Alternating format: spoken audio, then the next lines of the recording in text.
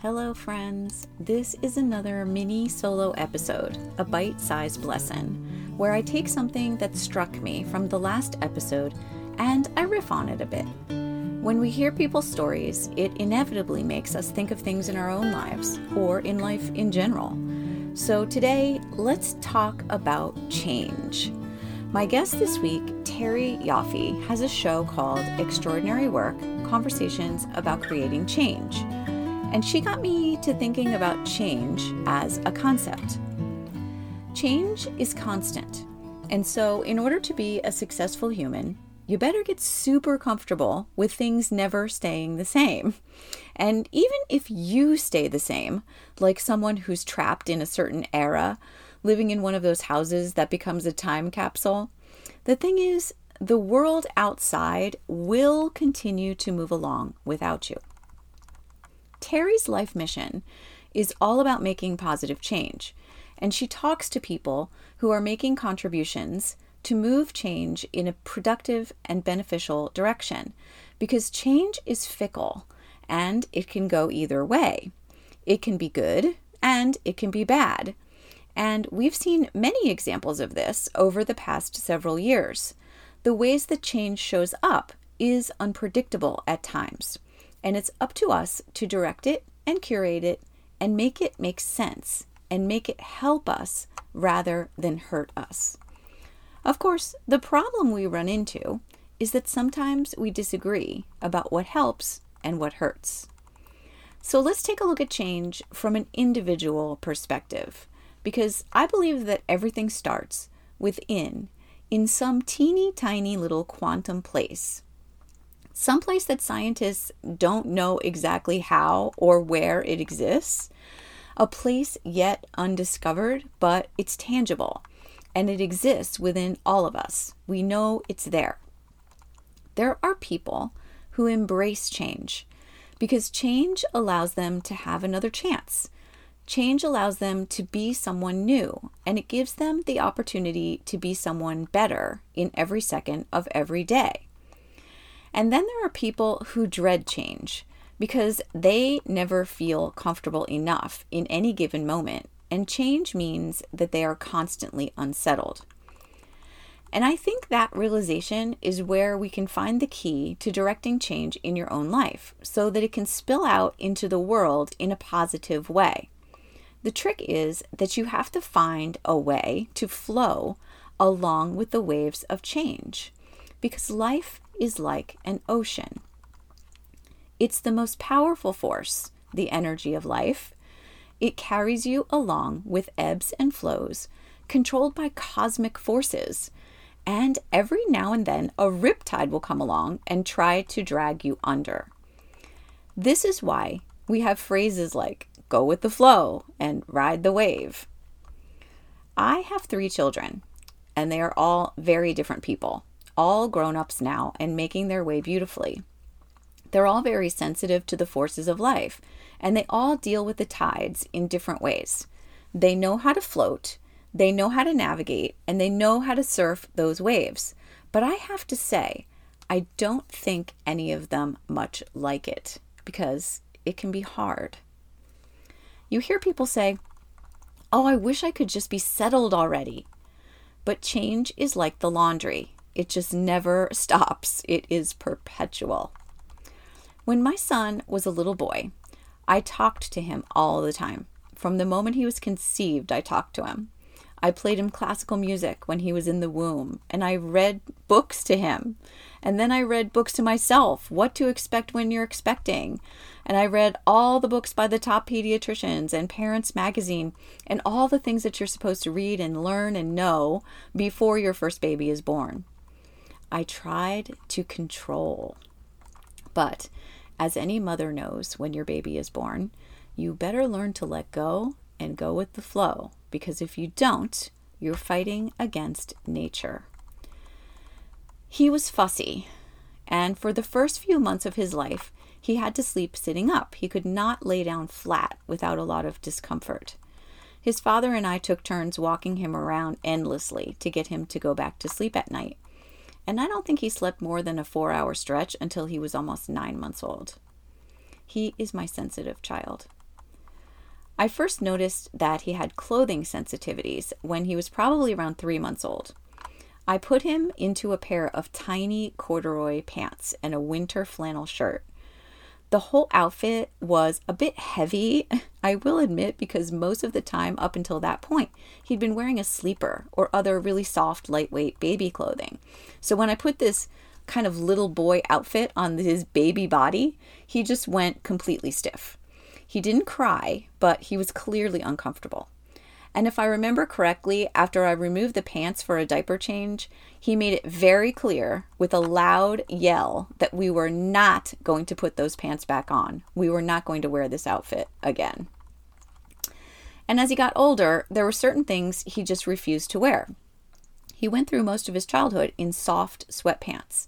And for a long time, he would not wear jeans, and he had to have all of the tags cut out of his clothing. He did not like to go to places that were loud or chaotic, even if they were fun. We took him to the circus, and there was a very noisy motorcycle act where this motorcycle got into a metal orb and rode around and around and around on the inside of the orb. It was really cool and exciting, and my son hated this. So fun, exciting, cool, all very relative terms. His father and I took turns taking him out into the hallway when he found the loud noise, the crowd, and the lights too much. We learned to go with his flow, how to ride his wave. So although he struggled to get outside of his comfort zone, he was riding his own wave, and he was teaching us how to be better surfers. This was frustrating at times. When we said, "Come on, let's go get some ice cream," if my son was content at home, he did not want to stop what he was doing and do something new. He did not want to change gears that quickly. Transitions were difficult for him. And unfortunately for him, there were a lot of changes when he was a small child. I gave him a sister, and then another sister, and the changing family dynamics were ongoing for the first 5 years of his life. We moved into a new house.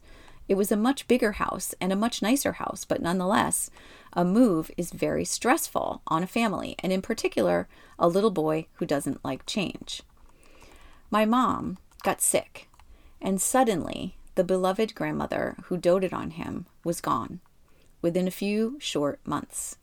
His life was completely changed. There were no more sleepovers at Mom and Granddad's house, and my father, his hero grandfather, retreated into himself and tried to find his way after the loss of his wife. So there was also no more Granddad, MacGyvering fishing poles out of sticks and string and doing headstands in the grass.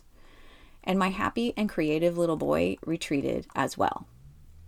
I won't go into the personal aspects of some of the effects and how they took a hold of him, but suffice it to say that he needed a lot of support for many years after that loss and all of that change.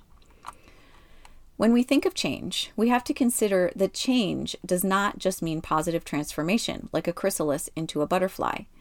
Change also means things like loss, like death, like divorce, like illness, like changing schools, like big fears showing up, like moving out of your big house and back into a smaller house with no pool, like your mom and dad not living together anymore, and like new people coming into your life as granddads and moms and dads form new relationships and everything continues to change.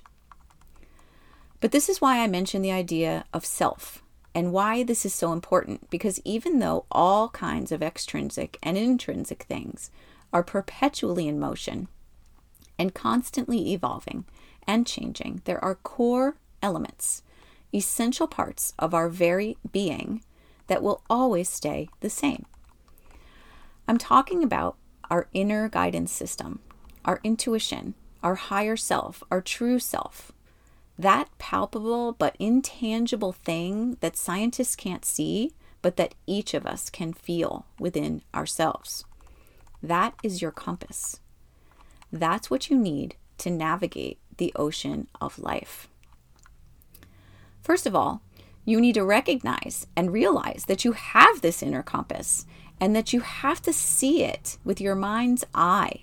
And you have to tap into it and you have to let it guide you. You have to let it guide you. You have to trust it. You have to know that it will not steer you wrong.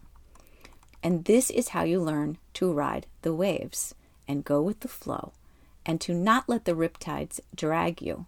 It's your inner guidance system that keeps you buoyant, and it's the captain of your ship. It's the one true steady thing in your life, and to tap into that allows you to simultaneously cultivate the flexibility that you need to not only expand intentionally into broader waters, but also to remain calm when the rougher sea tries to toss you around. You can love it or you can hate it, but change just doesn't care. Change just is. That is what my son had to learn, and what some people find innate and natural, and what some people have difficulty learning.